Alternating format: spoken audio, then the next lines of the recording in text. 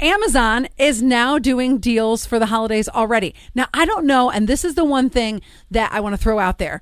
Last year, there was an Amazon Day in October, and I benefited from it By greatly. now, don't you think we'd have heard of it?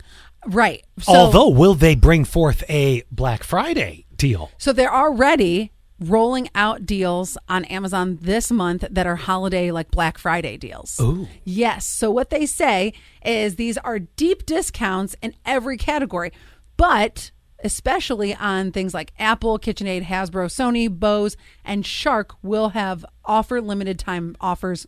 I didn't type that, by the way.